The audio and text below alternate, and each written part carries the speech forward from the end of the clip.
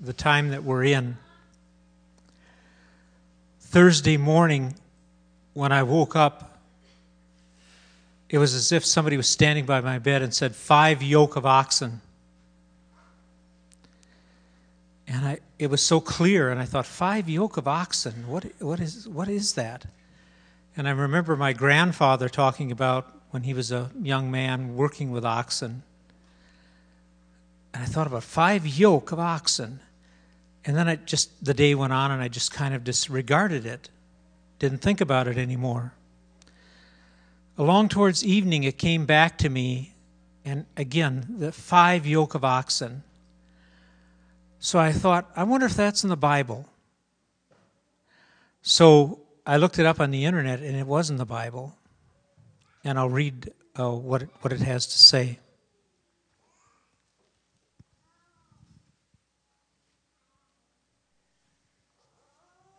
This is from the 14th chapter of Luke. Jesus replied, "A certain man was preparing a great banquet, and he invited many guests. At the time of the banquet, he sent his servant to tell those who had been invited, 'Come, for everything is now ready.' But they all alike began to make excuses. The first said, 'I have just bought a field, and I must go and see it. Please excuse me.' Another said, 'I have just bought 5 yoke of oxen, and I'm on my way to try them out. Please excuse me.' Still another said, 'I just got married, so I can't come.' The servant came back and reported this to his master.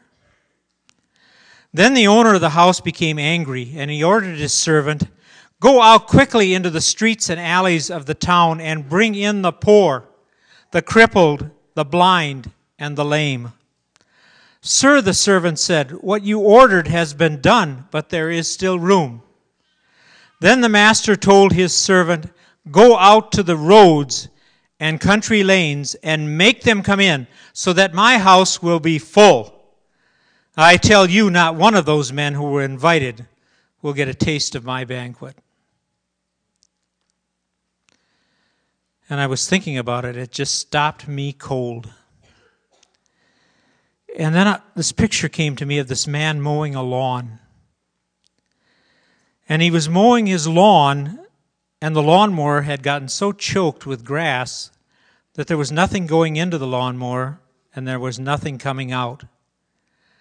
So he turned the lawnmower over on its back, and he took all that dry grass that was in there, and he took it out so the lawnmower would work, and he could finish the task that he set out to do.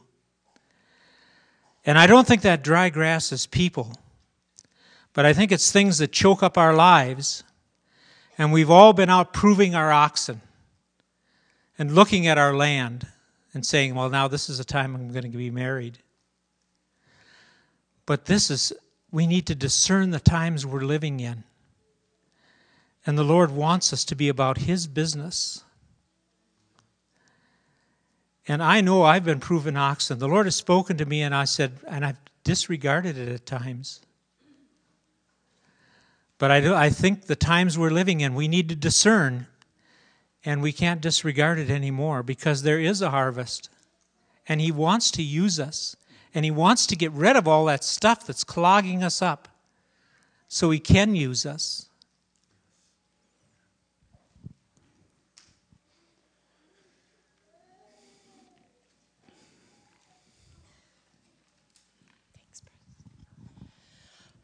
We were all the poor, we were all the crippled, we were all the blind, and we were all the lame. And the Lord called each one of us. He drew us in when we had nobody. When we were lame and we couldn't walk, He healed us. He touched our hearts. He drawed us to Him. He said, "You're my beloved." Think about the time when God touched your heart. Think about the time when He drew you to you, and He was so big, and He was so real, and His love was bigger than anything that we were encountering, our blindness, our lameness, all of that. Think of that time, and the Lord's drawing us back to that time. He called you. He called you. He called you His beloved, and He's still calling you His beloved. When He confirmed Jesus in the Jordan. He said, "This is my beloved son, whom I'm well pleased." Well, when he went out for 40 days into the wilderness to get tested, Satan came to him and he goes, "If you're the Son of God." Notice he left out beloved, because if we remember we're his beloved, we remember his love that we're crowned with, nothing will stand in our way. We're army, you guys. We're army. We're his beloved army, his beloved children. Remember that. Remember. Call to him. Have him stir you up again. Remember that, beloved. You're beloved. He loves you. And it's never changed. It's never changed. Like Doug was saying, sometimes we get sidetracked or plugged with the cares of the world. But they're just the cares of the world. He's so much bigger. Remember that place where he called us to.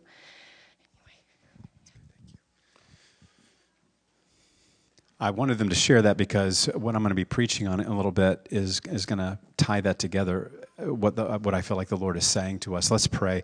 Jesus, we love you. We thank you for your presence. It's here today. We thank you that you're speaking, that you're drawing our hearts.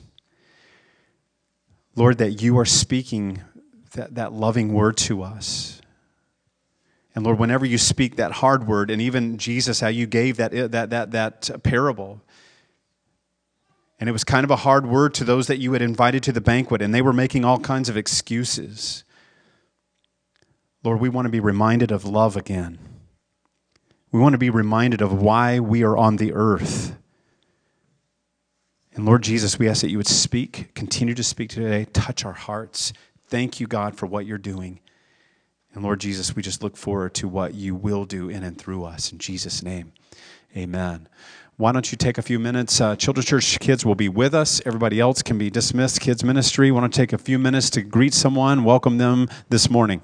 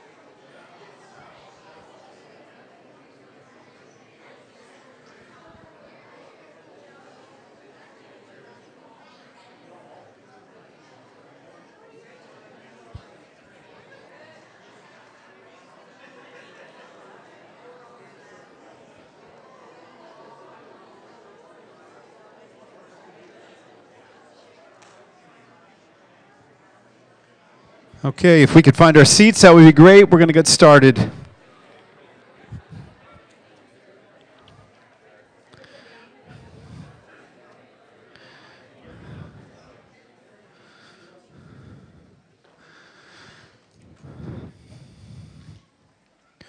Enough of the friendliness already. We got to talk about mercy now.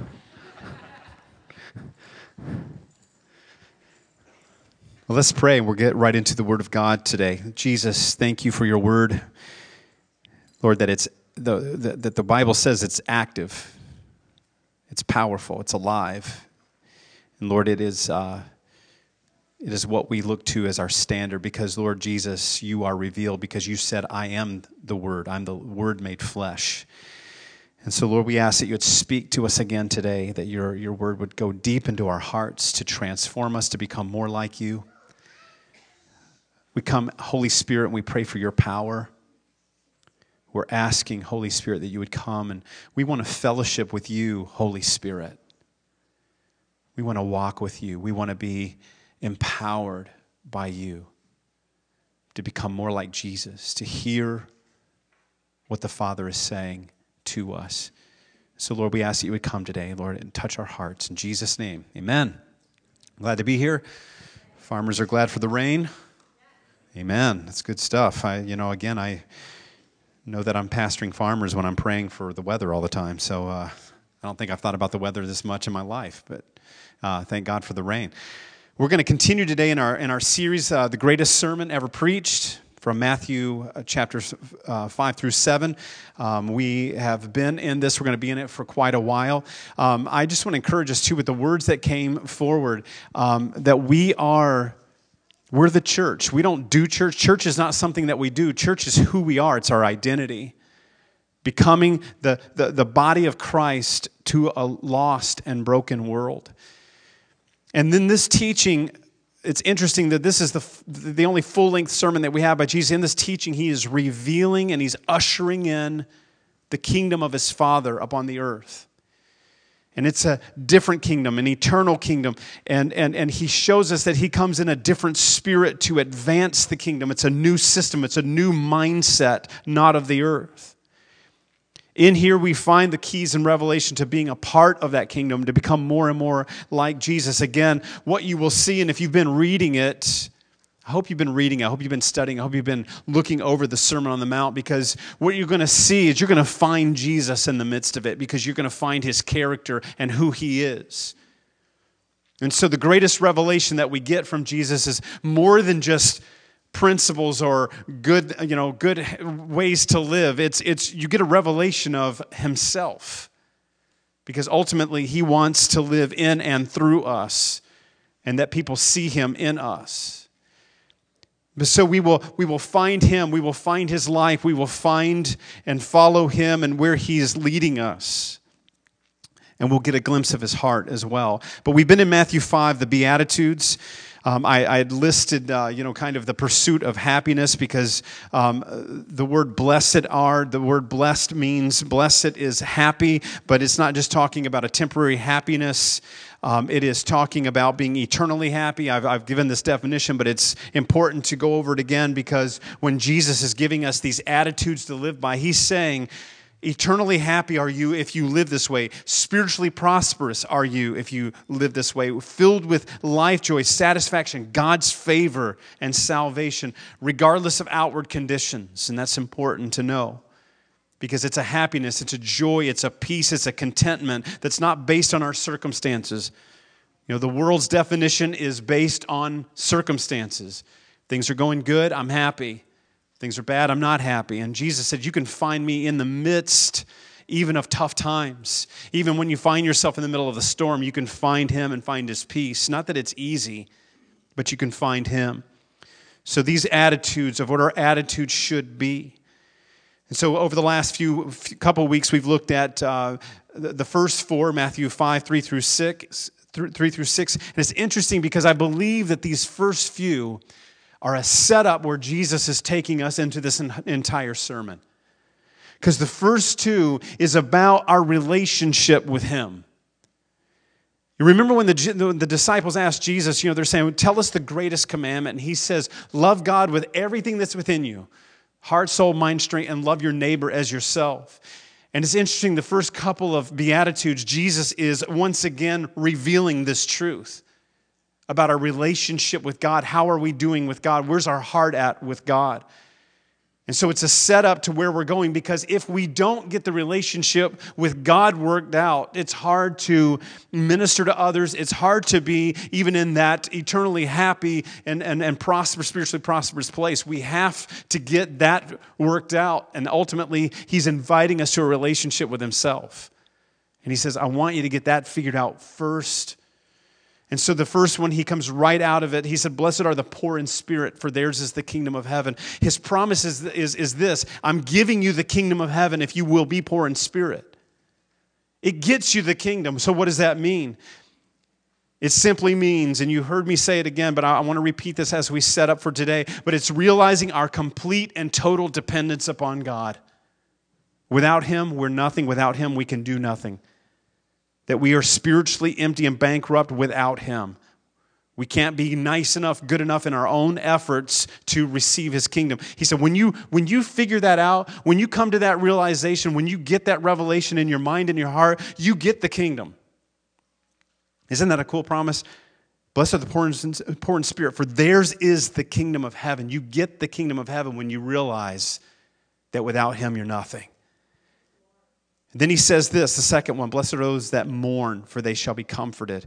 The promise there is we will receive his comfort when we operate in an attitude of repentance. It's being mournful of our sins.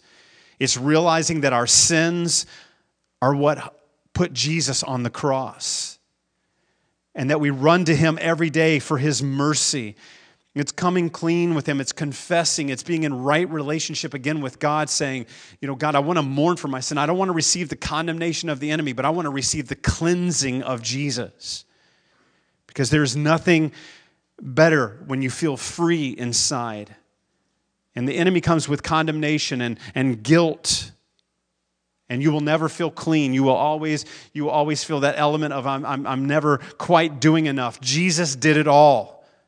And so we run to him, we fall on his mercy, and we realize that we have to have him, and we want to mourn over our sins, but then run to him for his cleansing. Then we talked about meekness. Blessed are the meek, for they shall inherit the earth. We talked about these two last week. And just kind of how the world has described meekness as weak or wimpy. It's not that. Jesus was the very picture of meekness. He was not weak at all. He did operate in a different spirit, and in a part of ushering in the kingdom of God, he is showing us how to inherit the earth. The promise of, if you will be meek, you will inherit the earth. And what is he talking about? He is talking about making a difference, making an impact, having an influence. Because Jesus walked in meekness, and you look through the Gospels, he could go into very dark places and make an impact. Broken people were just drawn to him like a magnet. Is because the spirit in which he operated in great meekness. As Philippians 2 tells us, that we have the same attitude as Christ, that he was equal to God. Yet he didn't just throw that around. He came and just loved people, and he ministered to people, and the lost and the broken, they were drawn to him. And he could go into their settings, into their parties, and he was the one that controlled the atmosphere. They didn't control him. And so he was bringing in the kingdom, and he was making an impact and having an influence for the kingdom's sake. And he's called us to do the same. And so if we want to make a great impact, and I think we all do as believers, we want to make an impact. We want to live for something bigger than ourselves. We want to walk in the destiny and promises of God. But he says the way you do that is you walk in great meekness. And it's actually also how we rule and reign, and how he ruled and reigned. And it means this, meekness. And we have to get these. Again, before we move forward in this, we have to understand, our relationship with God and his spirit in us to cause us to be meek. But meekness means strength under control, courage and boldness with humility, passion without pride. So a lot of times we can be very passionate, but we can be very prideful. And that prideful spirit is what causes people to stumble in our world as they see the church walking in arrogance. And you just didn't see Jesus walking in that. But we can have passion without pride. It's desiring to be seen of God rather than men. living for inward transformation rather than outward manifestation. Not that he can't do outward manifestation, he does that. But we live for his inward transformation because that is what he desires for each person, is that he transform them from the inside out. A meek person is teachable. They are under authority, and they walk in great peace. And again, I love Jesus in the storm. He's taking a nap in the boat. He walked in great peace. He was not frantic in situations that we would, think you should be frantic. And I'm not saying we don't have frantic moments. I've had them. I've had plenty. But it's finding his peace in the midst of the storm. And then we talked about being spiritually hungry and thirsty. Blessed are those who hunger and thirst for righteousness, for they will be filled. You want to be filled? Hunger and thirst for him. It's tied to, hungry and thirsty are tied to being poor in spirit. It's really realizing that without Jesus in my life, I'm spiritually dying of thirst and I'm starving to death. I have to have him every day. And I encourage you that you ask the Lord, say, Lord, I want to be spiritually hungry and thirsty for you. Develop in me a hunger for your presence, for your word, to know more about you. He will give you that hunger and thirst. Because there is a great, it's a great thing to, when you've been used to spending time with the Lord, and then you go a day or two without it, and you feel a little bit lost and empty and like something's missing. That's a good thing. And God does that because he wants us to depend on him, hungering and thirsting ultimately for him. So again, that's kind of a setup. And so today where we're going is Matthew 5:7, and actually 13 verses 13 and 16, because they go, I think, hand in hand as we look at this sermon. Matthew 5:7, you can turn there, and I'm going to be talking about what it means to be merciful. I'm excited about this because we're going to also be looking at opportunities of ways that we as a church body can be plugged into the mission of Jesus, the things that are on his heart. We're going to be looking at those a little later. Jesus says this, Matthew 5:7, blessed are the merciful, for they shall be shown mercy. Blessed are the merciful, for they shall be shown mercy. I'll look at verses 13 through 16 in a few moments. But as was said earlier, we were created to be a functioning part of the body of Jesus Christ as the church. That parable that Doug read is a sobering, it's a strong word, but it's an invitation from Jesus. And he's talking about the banqueting, and he's revealing again the kingdom of God, and he's saying, I've invited those. There were people invited to the banqueting table. They've been chosen. Now you can look historically, and you can see a parallel here between where he had called the Jews to salvation, because for the Jew first, Jesus was a Jew. He ministered to the Jews first, and then the Gentiles. And so there is a parallel here where he is speaking that the Jews didn't follow him in large part. Some did, some did not. Some rejected him. But I think that this parable also, it spans the time and distance and space, and what we can receive is about his revelation of the kingdom. That he said, there was a banquet prepared. And I think it can speak to us who have been Christians for a long time, or we've gotten just so used to being Christians that we forgot about the excitement and the love in which he created us and in which he died for us. And you hear that passion from Jesus saying, go to those ones that were invited, and immediately you hear these, well, I've got this to do, and I just bought these oxen, I've got this, I've got that, and they begin to make excuses of why they can't come to the banqueting feast. And what has happened, I believe, and this is what Jesus said to the church in Ephesus in Revelation chapter 3, is you've forgotten love. You forgot why I came. You used to be so excited. You used to be so in love with me that you would do anything for me. And then you just got kind of used to it. And you kind of are going through the motions. And this is what we do. And this is what a church person does. They go to church and they do this and they do this. And they just try to act nice to people. And it's so much more than that. Jesus did not create us that way. He created us to be impacted by his love. And then to give that love away. And then he says this, go out into the street corners and begin to invite people, the lame, the broken, the poor, invite them to come to the banqueting table. Go out there and get them. And they went and they said, we have room for more. Go out to the highways and the byways. Go out there because you're created to take love out there. Not just sit in here and say, well, I've got this excuse and that excuse of why I can't do this. And Jesus says, no, remember love. That's why in this passage where he's saying, blessed are the merciful, for they shall be given mercy, is when we remember the great mercy that Jesus gives us through his death on the cross. But we were created to be a functioning part of the body of Christ, a part of his mission, being his followers. You've heard these passages before. 1 Corinthians 12 says you're all a part of the body of Christ if you're a believer. In other words, there's no parts of the body that are just random that we can do without those. That you're a thumb in the body of Christ. We don't really need you. Or you're just a thumb that's just sitting there and you function once a week when you come to church. We weren't created to do that.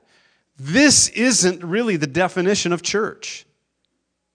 We come to a gathering place to be equipped, but then to go be his hands and his feet, his body out there.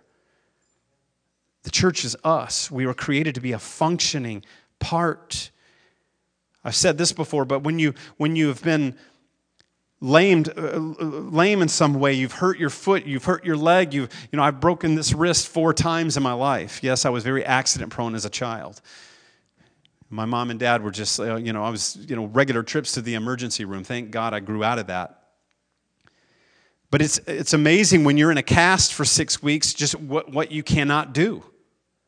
And you take that for granted. You guys have been there. If you've hurt yourself, pulled a muscle, some people have had some really bad injuries, and you're just it's hard. And you think, well, beforehand when you're just kind of thinking about it, well, if I'm in a cast, I could just get around. Well, when you're in a cast, it's different because you are limited, and you don't realize it until it happens.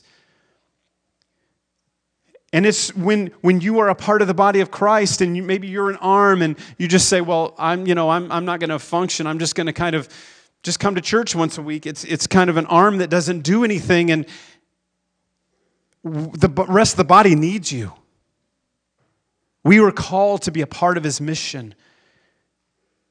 We're called to reach out. Last week I talked about the woman at the well is where we find Jesus. We find him calling to these people. We find him calling to Zacchaeus. Because if we're Christ followers, which that's what it means to be a Christian, Christ followers, that means he's leading, he's going somewhere, and we must follow him. But where is he going to take us? If you're a Christ follower, he is not going to lead you. You're not going to follow him to come to church once a week and that's the only involvement that you have. That's not what he called to do. If you're following him, he's going to lead you around. And you're going to go to the highways and the byways. You're going to go to the broken. You're going to go to the poor. You're going to go to the hurting. And so we lead up to this place of what it means to be merciful.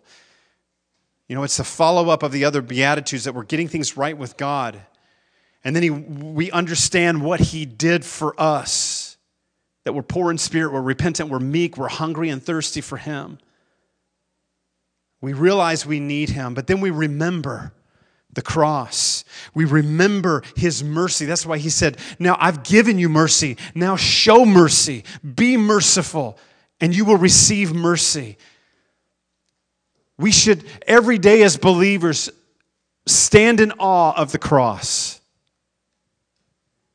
We should gaze at the cross every day and say, Jesus, thank you for your great mercy, because that was a demonstration of his love for us, what he did for us. Then when we remember, it helps us not to make excuses of why we can't follow him. And it's just like, I've got these 5 oxen, I've got this. We remember his great mercy, and then we have to have a response. So what does it mean to be merciful? Put a definition up there. It's extending compassion. Extending compassion. Serving without expecting anything in return. Love in action, in word and in deed. It's a good definition. Extending compassion to others, serving without expecting anything in return. Do you hear Jesus in there? Remember what he said about when they were arguing about grace. He said, I am among you as one who serves. It's a different kingdom. Love in action, in word and deed. That's why Jesus later on, when he says, when you do something for someone, your Father sees what you do.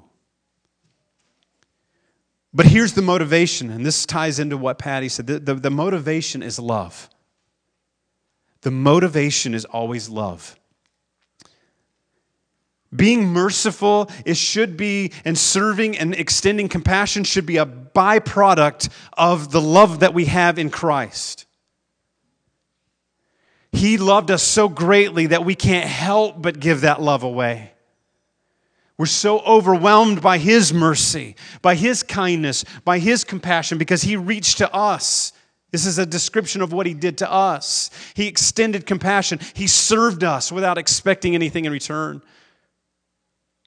except our lives, that we didn't have to die our own death.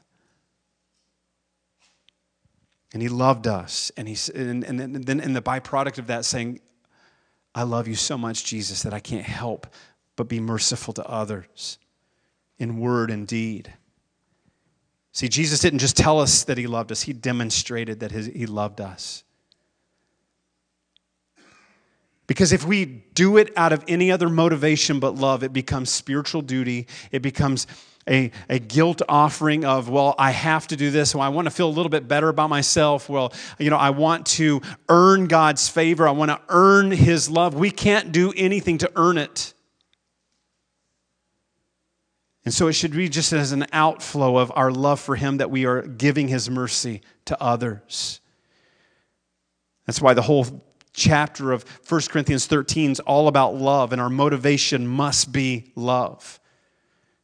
That's what Paul said. You can speak in tongues, you can do miracles, you can have prophecy, you can do all these things. You can have faith that moves mountains, but if you don't have love, it really profits you nothing. All of that other stuff. What is your motivation? Our motivation must be love, and at a byproduct of love, we are giving mercy away. I love this story that Jesus tells from Luke chapter 10.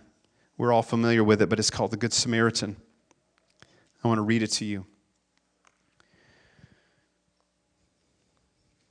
If I can find my starting point here. Verse 25 of Luke 10. On the occasion, an expert in the law of the religious law stood up to test Jesus. And he had these encounters a lot where the Pharisees, teachers of religious law, they memorized all the law and they would come to him to test him. This guy stands up and in the midst, teacher, he asks, what must I do to inherit eternal life? I mean, he's asking a big question. It's a question that a lot of people, how do you have eternal life? What is written in the law? Jesus replied. How do you read it? And then he answered, love the Lord your God with all your heart, all your soul, all your strength, and with all your mind, and love your neighbor as yourself. Jesus says, you answered correctly. Do this and you will live. But he wanted to justify himself. Aren't we all guilty of that from time to time? So he asked Jesus, and who is my neighbor? Love God with all your heart, soul, mind, strength. Who is my neighbor? And Jesus just drops a bomb on this guy. In reply, Jesus said, a man was going down from Jerusalem to Jericho when he fell into the hands of robbers. They stripped him of his clothes, beat him, and then went away, leaving him half dead. A priest happened to be going down the same road, and when he saw the man, he passed by on the other side. So too a Levite, when he came to the place and saw him, passed by on the other side. But a Samaritan, as he traveled, came where the man was, and when he saw him, he took pity on him. He went to him, bandaged his wounds, pouring on oil and wine. Then he put the man on his own donkey, took him to the inn, and took care of him. The next day he took out 2 silver coins, gave them to the innkeeper.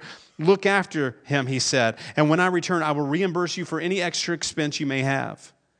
Which of these do you think was a neighbor to the man who fell among the robbers?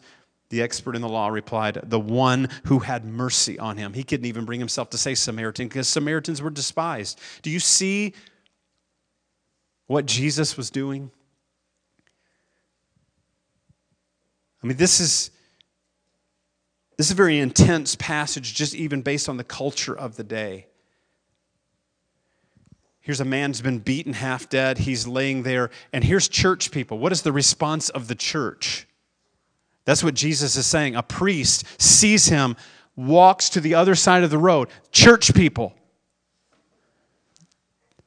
And they ignore him. Priest, then a Levite. Jesus, just to make sure you were understanding that I am talking about church people. A priest and then a Levite. Pass the guy up. And then here comes this lowly Samaritan and bandages this guy's wounds, takes him, invests in him, because when you show mercy, it's going to cost you. Your time, your resources. This guy takes him to an inn. He pays for his medical expenses. Says, I'll be back, and if there's any other charges, I'll pay that too, and I will take care of him. And Jesus said, who was the neighbor? It wasn't the people who thought they were religious. It wasn't just church people. It was the guy that actually did something about it out of mercy.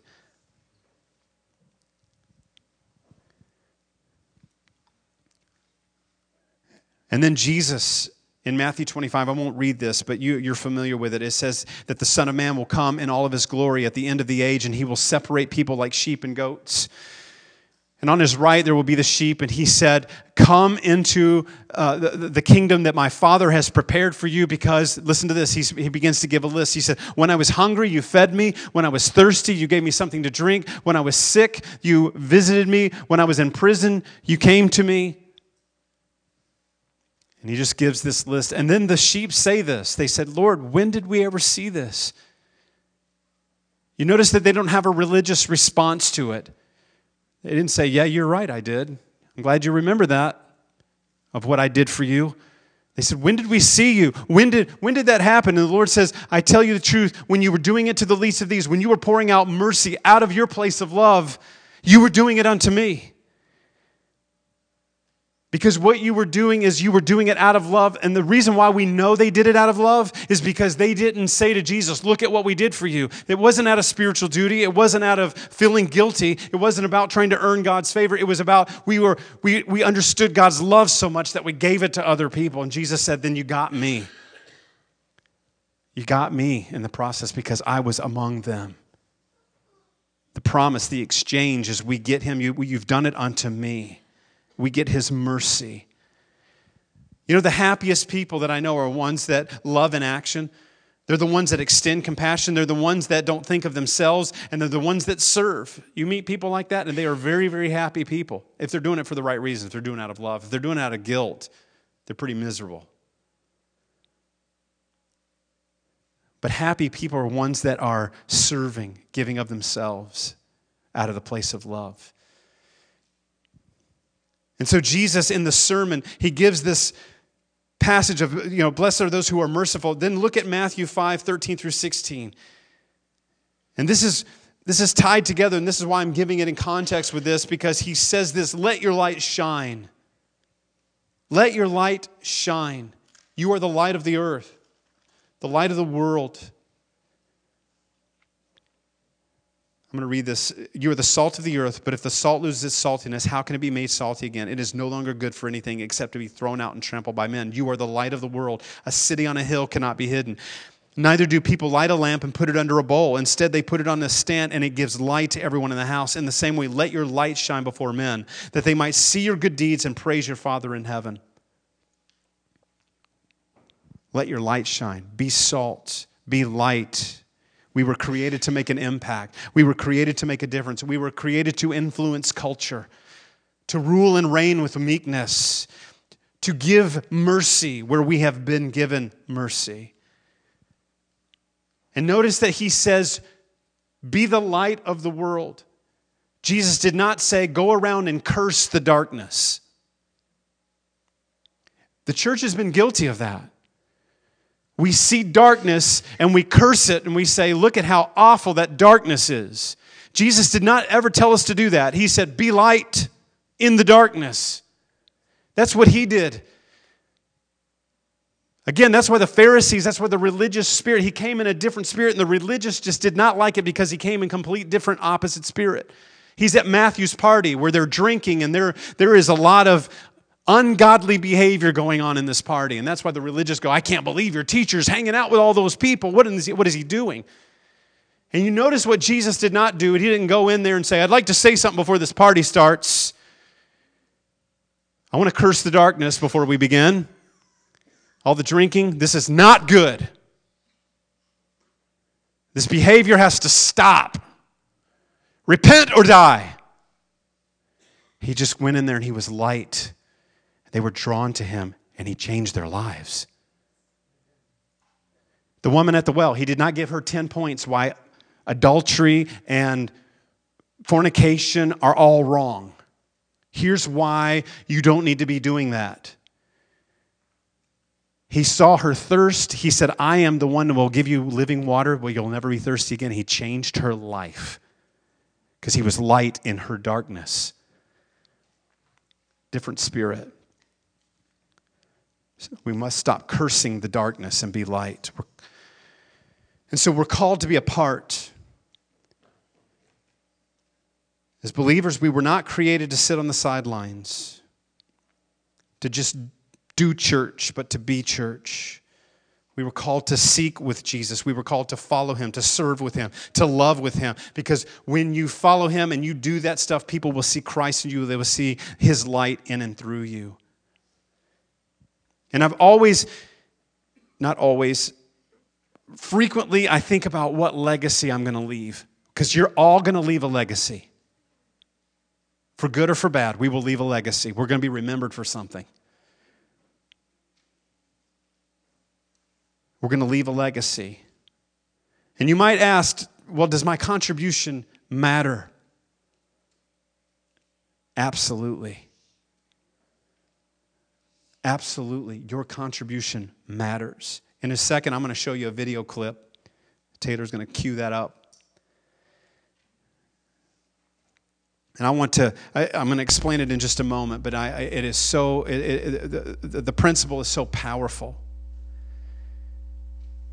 But your contribution matters. We aren't each individually called to do everything. That's why we're a body. That's why we're the body of Christ. The thumb cannot do what the foot does.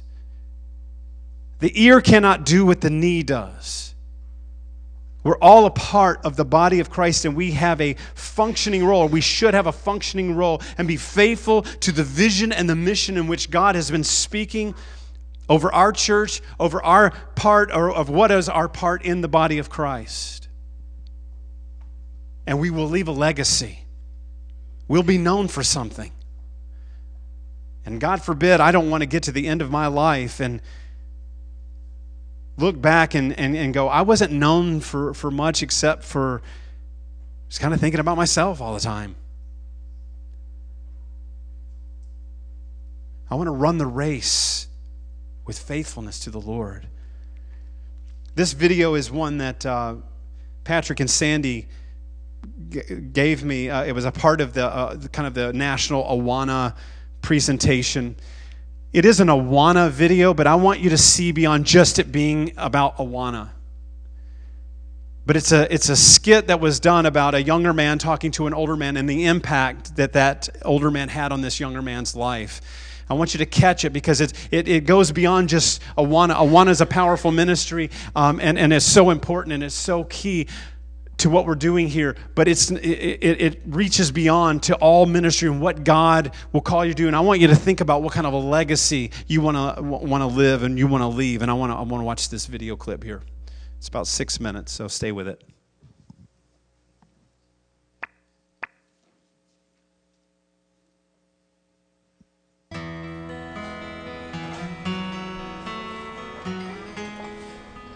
So how long has it been since you've been back here? Well, my Uncle Mike had hair the last time I was in town. I don't know, it's been at least 10 years. It's been great seeing you again. Thanks a lot for setting up this time for us to go over the old times. Thank you, Mr. Joe, for getting up so early. I'm sorry this was the only free time I had before my cousins come in for the reunion. But I wanted to make sure that I saw you because I wanted to give you something before I left town. What's this? embarrassing photos of me? Well, Mr. Joe, you do remember the three-legged race you ran with Mr. Lester, don't you? Yeah. We had a lot of good times at Awana, didn't we? Oh, we sure did. Anyway, my church is presenting a series on the importance of leaving a spiritual legacy. And it got me thinking about the first time I heard about the gospel at my first night at Awana Club. You still remember your first night at Awana? Sure do. Wow. And I remember that it almost didn't happen. Really? What do you mean? I mean, I didn't know anything about Awana. I'd never even stepped in a church before. And I only went that night because Tim said I could ride in his dad's station wagon with the cool rear-facing seat. Oh, that old thing. Well, I had to drive that vehicle. It's the only vehicle I had that I could put one more kid in. But I've been thinking a lot about that night lately. You remember, I didn't come from a Christian home, and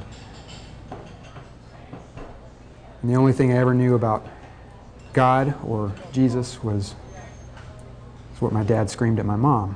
Yeah, that was really tough for you. You know, but I still remember the first game I played at club. You know, the one where you run around the game circle with the broom handles? Oh yeah, that one's actually more fun to watch than to play, by the way. Oh. And I remember the first large group message I ever heard.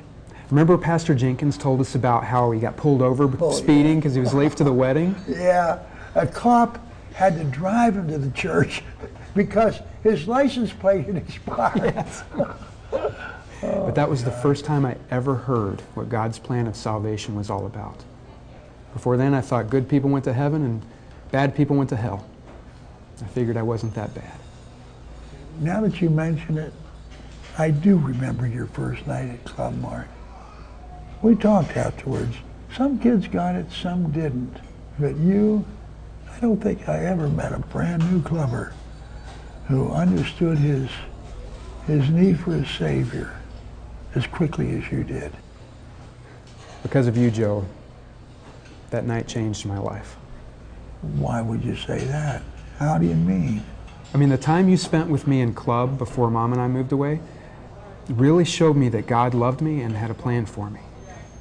I don't know what my life would have been like if you hadn't made room for me in the back of that rusty old station wagon. Wow. I guess I never thought of it like that before. Anyway, I just wanted to say thanks. What's the matter, Joe? You know, Mark, something hit me when you said you didn't want to go to club that night. What do you mean? Well, to tell you the truth, I didn't want to go to Awana that night either. That was the day I got fired. My boss had told this lady that she needed a complete engine overhaul. I told her it wasn't really necessary. Needless to say, he was really upset. He cursed at me. He fired me on the spot. With my wife being sick and Tim in braces, I just didn't know what to do. Wow. I never knew that. So why didn't you just stay home that night? I couldn't. The Anderson kids down the street, they needed me to drive them. I drove them every week to Awana. They needed me. Tim told me that you said that you'd go if someone would pick you up. So we had to make room for one more. I just had to go. I don't know what to say. I don't know if I could have gone to club if I had just lost my job. Well, I always felt that I got more out of Awana than I gave to it. Sharing Christ with you boys really got the focus off my circumstances and showed me what was really important. And having the privilege to lead you to Christ that night really put things in perspective for me. Well, Mr. Joe, you have certainly helped a lot of us clubbers over the years make decisions that have impacted our eternity. I appreciate the kind words, but look at you. God is using you to lead an Awana program in your own church. Well, being a commander isn't as easy as it looks. And you see, Joe, whether you realize it or not, your influence has rippled out farther than you will ever know. Anyway, I need to get to Uncle Mike's for the reunion. I just wanted to make sure that while I was here, I gave you this.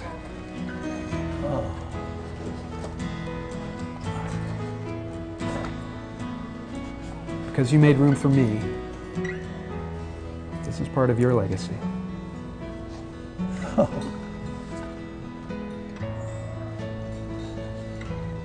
This is wonderful.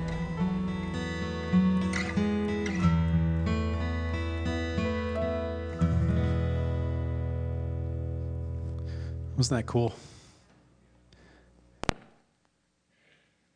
Leaving a legacy, making a difference.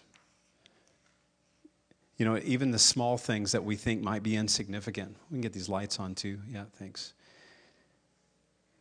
The ripple effect of a legacy is so powerful. And again, we're not called to do everything. We're just called to play our part. I want to talk about, just for the next few minutes, some opportunities for ministry that I feel like that the Lord is speaking over our church body. These are invitations to you to be a part of something awesome that I believe that God is doing on the earth. You know that there's things that happen on the earth, and we see the different opportunities that we have globally and locally. And a lot of those are we look at them, and again, we can just go, how awful that is, or, you know, man, that's just so overwhelming. But God is speaking to the church and saying, what will your response be? Because He's placed the church in this time in history also. And so there's going to be some opportunities for ministry, and we're going to be launching some teams today. We've been talking about this for a long time. You've heard me talk about this over and over about being a part of the body of Christ, but now I want to take a step further and say that I want to give you an opportunity to be involved in something, to be plugged in. And there's some people that are, again, Awana is huge and important. Sunday school, youth ministry, worship team. There's a lot of ministry that's already happening. But we want to look at things for some serving and some laying down our life type ministries to reach out to other people and to give us an opportunity locally and globally to spread the mission and vision of Jesus. And I want to encourage you, there's something here for everyone. Young and old, single, families. You may be called to more than one or just one. But my heart for you is to get plugged in. And let's make a difference together for the kingdom. Let's be about His business until He returns. And to say, God, what do you want us to do? What is our part? What is our contribution to what is going on in the world? First thing I want to look at is orphan ministry. We're going to start an orphan ministry team. Right now, there are over 153 million orphans worldwide. We heard a stat the other night that there 5,760 orphans per day, new orphans per day. It's staggering. And it can be overwhelming, but then we have to ask this question, God, what is your purpose for us in this ministry? Because all throughout Scripture, we hear God's heart for the orphan. James says this, pure and faultless religion in the sight of God is to care for orphans and widows in their time of need and to purify ourselves from the world. Not to separate ourselves from the world, but not be influenced by the world. But pure and faultless religion in the sight of God is to care for orphans. Look at Scripture. His heart is toward the orphan. And so we're going to start an orphan ministry team. And these teams, I think, are going to begin kind of organically. And we're going to see what God would have for us. And it could be that we are going to raise money for these ministries out there. It could be that we are going to serve in some way out there. But we're going to raise up teams from our church body and give opportunity for people to be involved. It can be overwhelming. But the question we ask is, what is our part?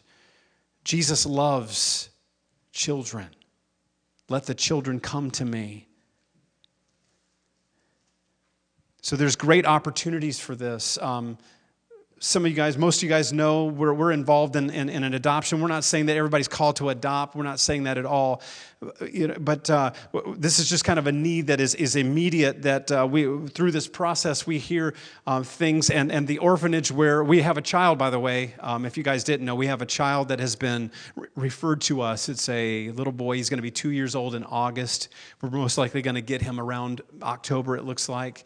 So we're thankful to God that God is putting all this together, and we're so grateful to Him for putting this on our hearts, and we're so excited. But his orphanage right now needs formula. And you just think that, we have access to all this stuff just at our fingertips. But there's a specific type of formula that they have to get there. So part of the money that we had set aside for the priority fund, we're going to purchase some formula for orphans at that orphanage. It's a large orphanage, lots of children in there. If you would like to be a part, I'm just giving you an opportunity right now, but $35 pays for a 2-pound canister of this formula for babies at that orphanage. And again, the needs are great. We could go, Africa, all over the place. There's orphans everywhere, but this is just an immediate need, and we're going to begin to put some of the money. If you'd like to give to that, I'm just throwing it out there because we want to help this orphanage in whatever way we can.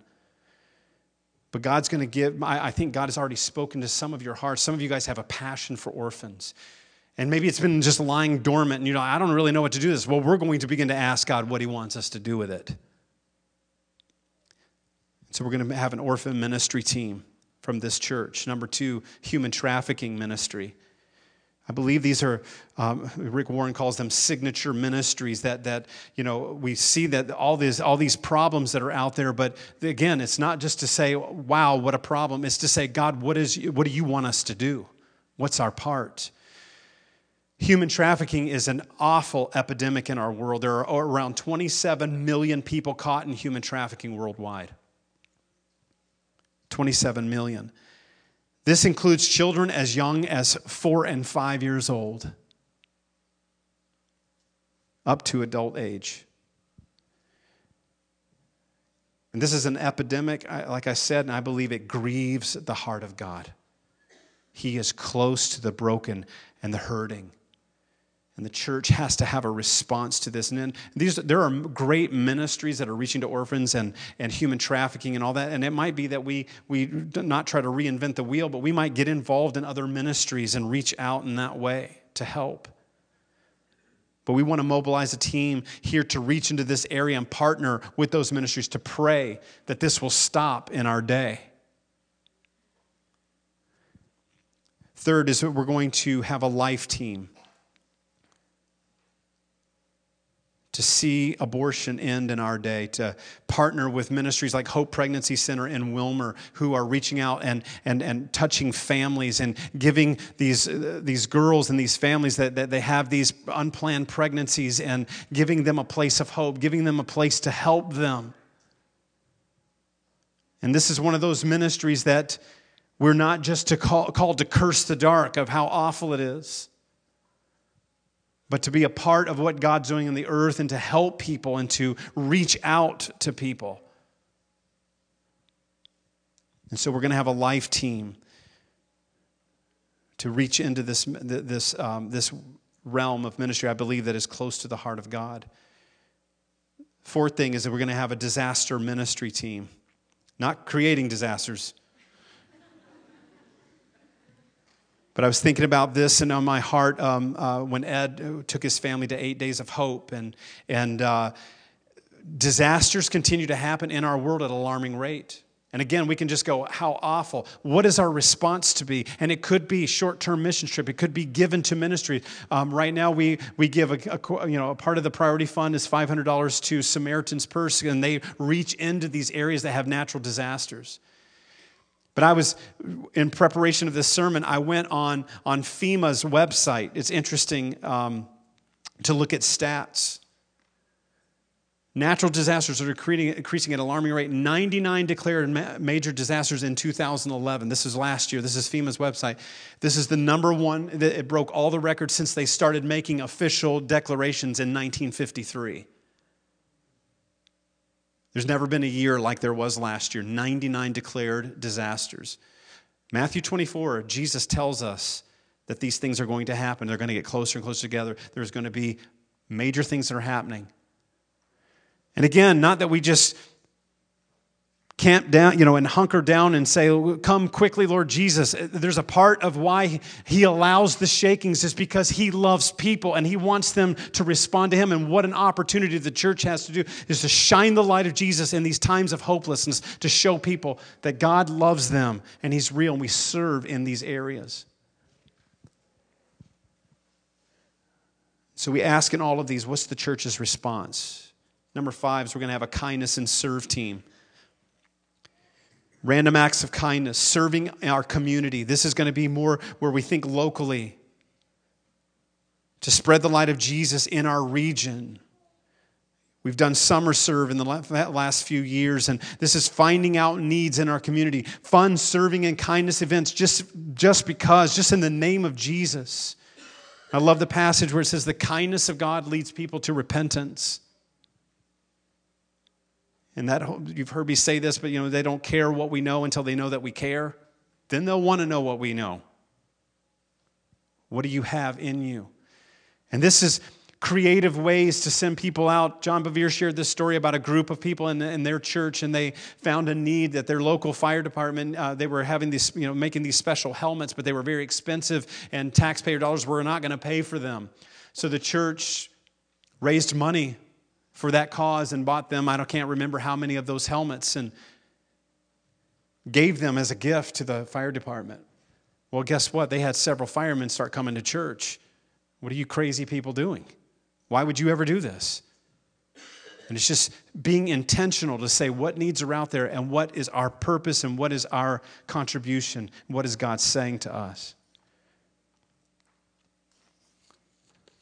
And just maybe you're thinking, well, I don't know if I have the energy to do all that other stuff. I don't know if I can go out there and be a part. Well, we got a team for you too. And the 6th one is this. I'm calling it an E-team. Just because that sounds cool. It's an encouragement team. I love this passage from Romans 12. If your gift is to encourage, do you hear that? If your gift is to encourage. 1 Corinthians 12, we have those spiritual gifts that, we kind of like to ooh and ah over, but this is very spiritual. If your gift is to encourage, be encouraging. If it's to give generously. If God has given you leadership ability, take the responsibility seriously. And if you have a gift for showing kindness to others, do it gladly. It's very powerful. And that's a call to the church to be an encouragement to people. To find those that need encouragement in the body of Christ, send them a note, send them a card, pray for them. Maybe you don't have the energy to do the other things, to go out and about. You know what? We're going to set up a team, an encouragement team that you can sign up for, and we're going to give you names of people that need to be encouraged, that need to be prayed for, that you can regularly think about and encourage on a daily basis. And then the last team that we're going to set up is a prayer intercessory team. And these are going to be praying for these ministries above, praying for the orphans, we're praying for the lost, praying for the church, praying for those that are caught in human trafficking, to be intentional about praying for what God is doing on the earth. Again, maybe you don't have the energy to do the others, and we should all be praying, yes, but I want people that are intentionally praying about these ministries and praying for the church. So that we can maybe give you a list each week or each month, however we decide to do it, and to have you praying and seeking the Lord and saying, pray for these and be intentional about it. But there's something for everyone. Eternal happiness, God's favor, His spiritual prosperity can be found in those that are merciful. That's why God said, blessed, happy are those who are merciful, because then you will receive mercy. It's the great exchange when we realize what He's done for us. Out of love, we give that to someone else. What is He calling you to do? What is He speaking to you about? So in the back, we have some sign-ups for you on all those teams. We're going to leave those up for the next few weeks, because my encouragement isn't just to say, well, I'm excited, I'm going to sign up for every team. unless God's speaking to you. Take some time to think about it, pray about it. Some of you, it's already been stirring on your heart. I've talked to some of you that some of these issues have been on your heart and you're stirring and you're like, what do we do about it? Well, we're going to begin to ask God what we're going to do about it. Because God, this stuff is happening on the earth, and God is saying, I've called my body, the church, I've called you to reach and to minister into these areas. So we want to love people. We want to be merciful. We want to extend mercy all over the place out of great love for Him, out of receiving His love for us. Let's stand together. So take some time over the next few weeks. You know, if you already know today and you want to sign up, go for it.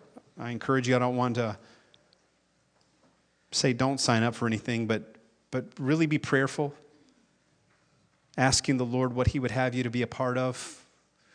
We're going to launch these ministries from here, and I'm excited to see what God wants to do in and through us. Let's pray. Father, in Jesus' name, Lord, we love you today. We thank you, Lord, for your mercy today. Thank you, Jesus, for the cross. Let us never forget the cross. Let us never forget what you did for us. And Lord, help us to remember that you did it out of intense love for us. And I pray, God, that out of the motivation of love, that in turn, we would reach out to the others. We would extend your mercy, that we would be merciful, that we would love others, that we would show kindness and compassion. God, that we would be, Lord, less thinking about ourselves, taking the attitude of Christ and not promoting ourselves, not thinking of ourselves, but thinking of others before we think of ourselves. Lord, there's so many in this world that need you.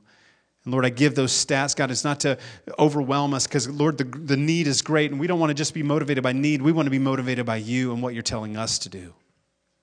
But Lord, we want to be faithful. And we want to be the church. We don't want to just do church. We don't want to just come to church. We don't want to just be a person or persons that just once a week, that's our contribution. But Lord, be contributing to the kingdom of God.